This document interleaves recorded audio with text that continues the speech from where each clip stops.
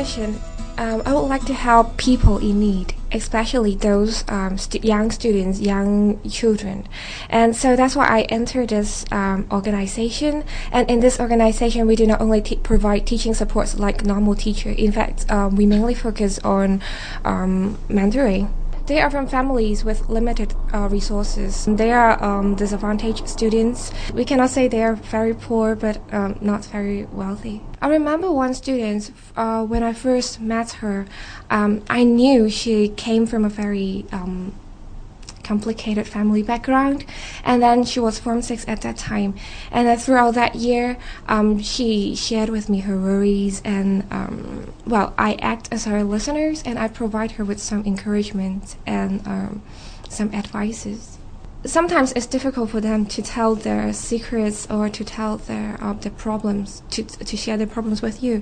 But I learned techniques, or I learned skills how to talk to them in a comfortable way to make them relax. Do they welcome you at first, or do you have to charm them? I don't think I need to charm them.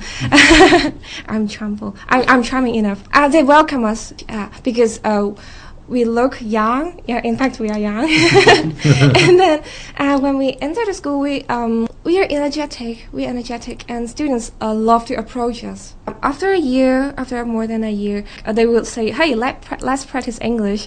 Let's chat in English, Miss Leung. Don't speak Chinese," something like this. We are very lucky to have Phoebe, who we can recruit from newly graduate pool of students from the universities in Hong Kong.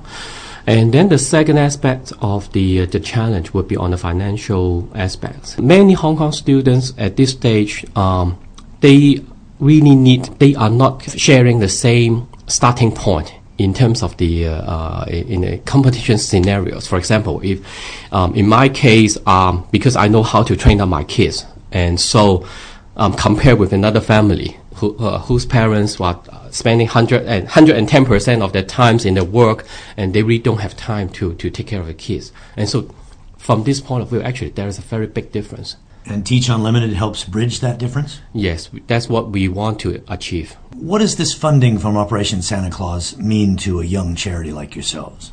I think two aspects. In one way, they are very encouraging to us. They endorse our ideals, our methodologies, and our services. And also from another aspect, if OSC endorses us, actually it also helps us to look for additional donations from other larger corporations.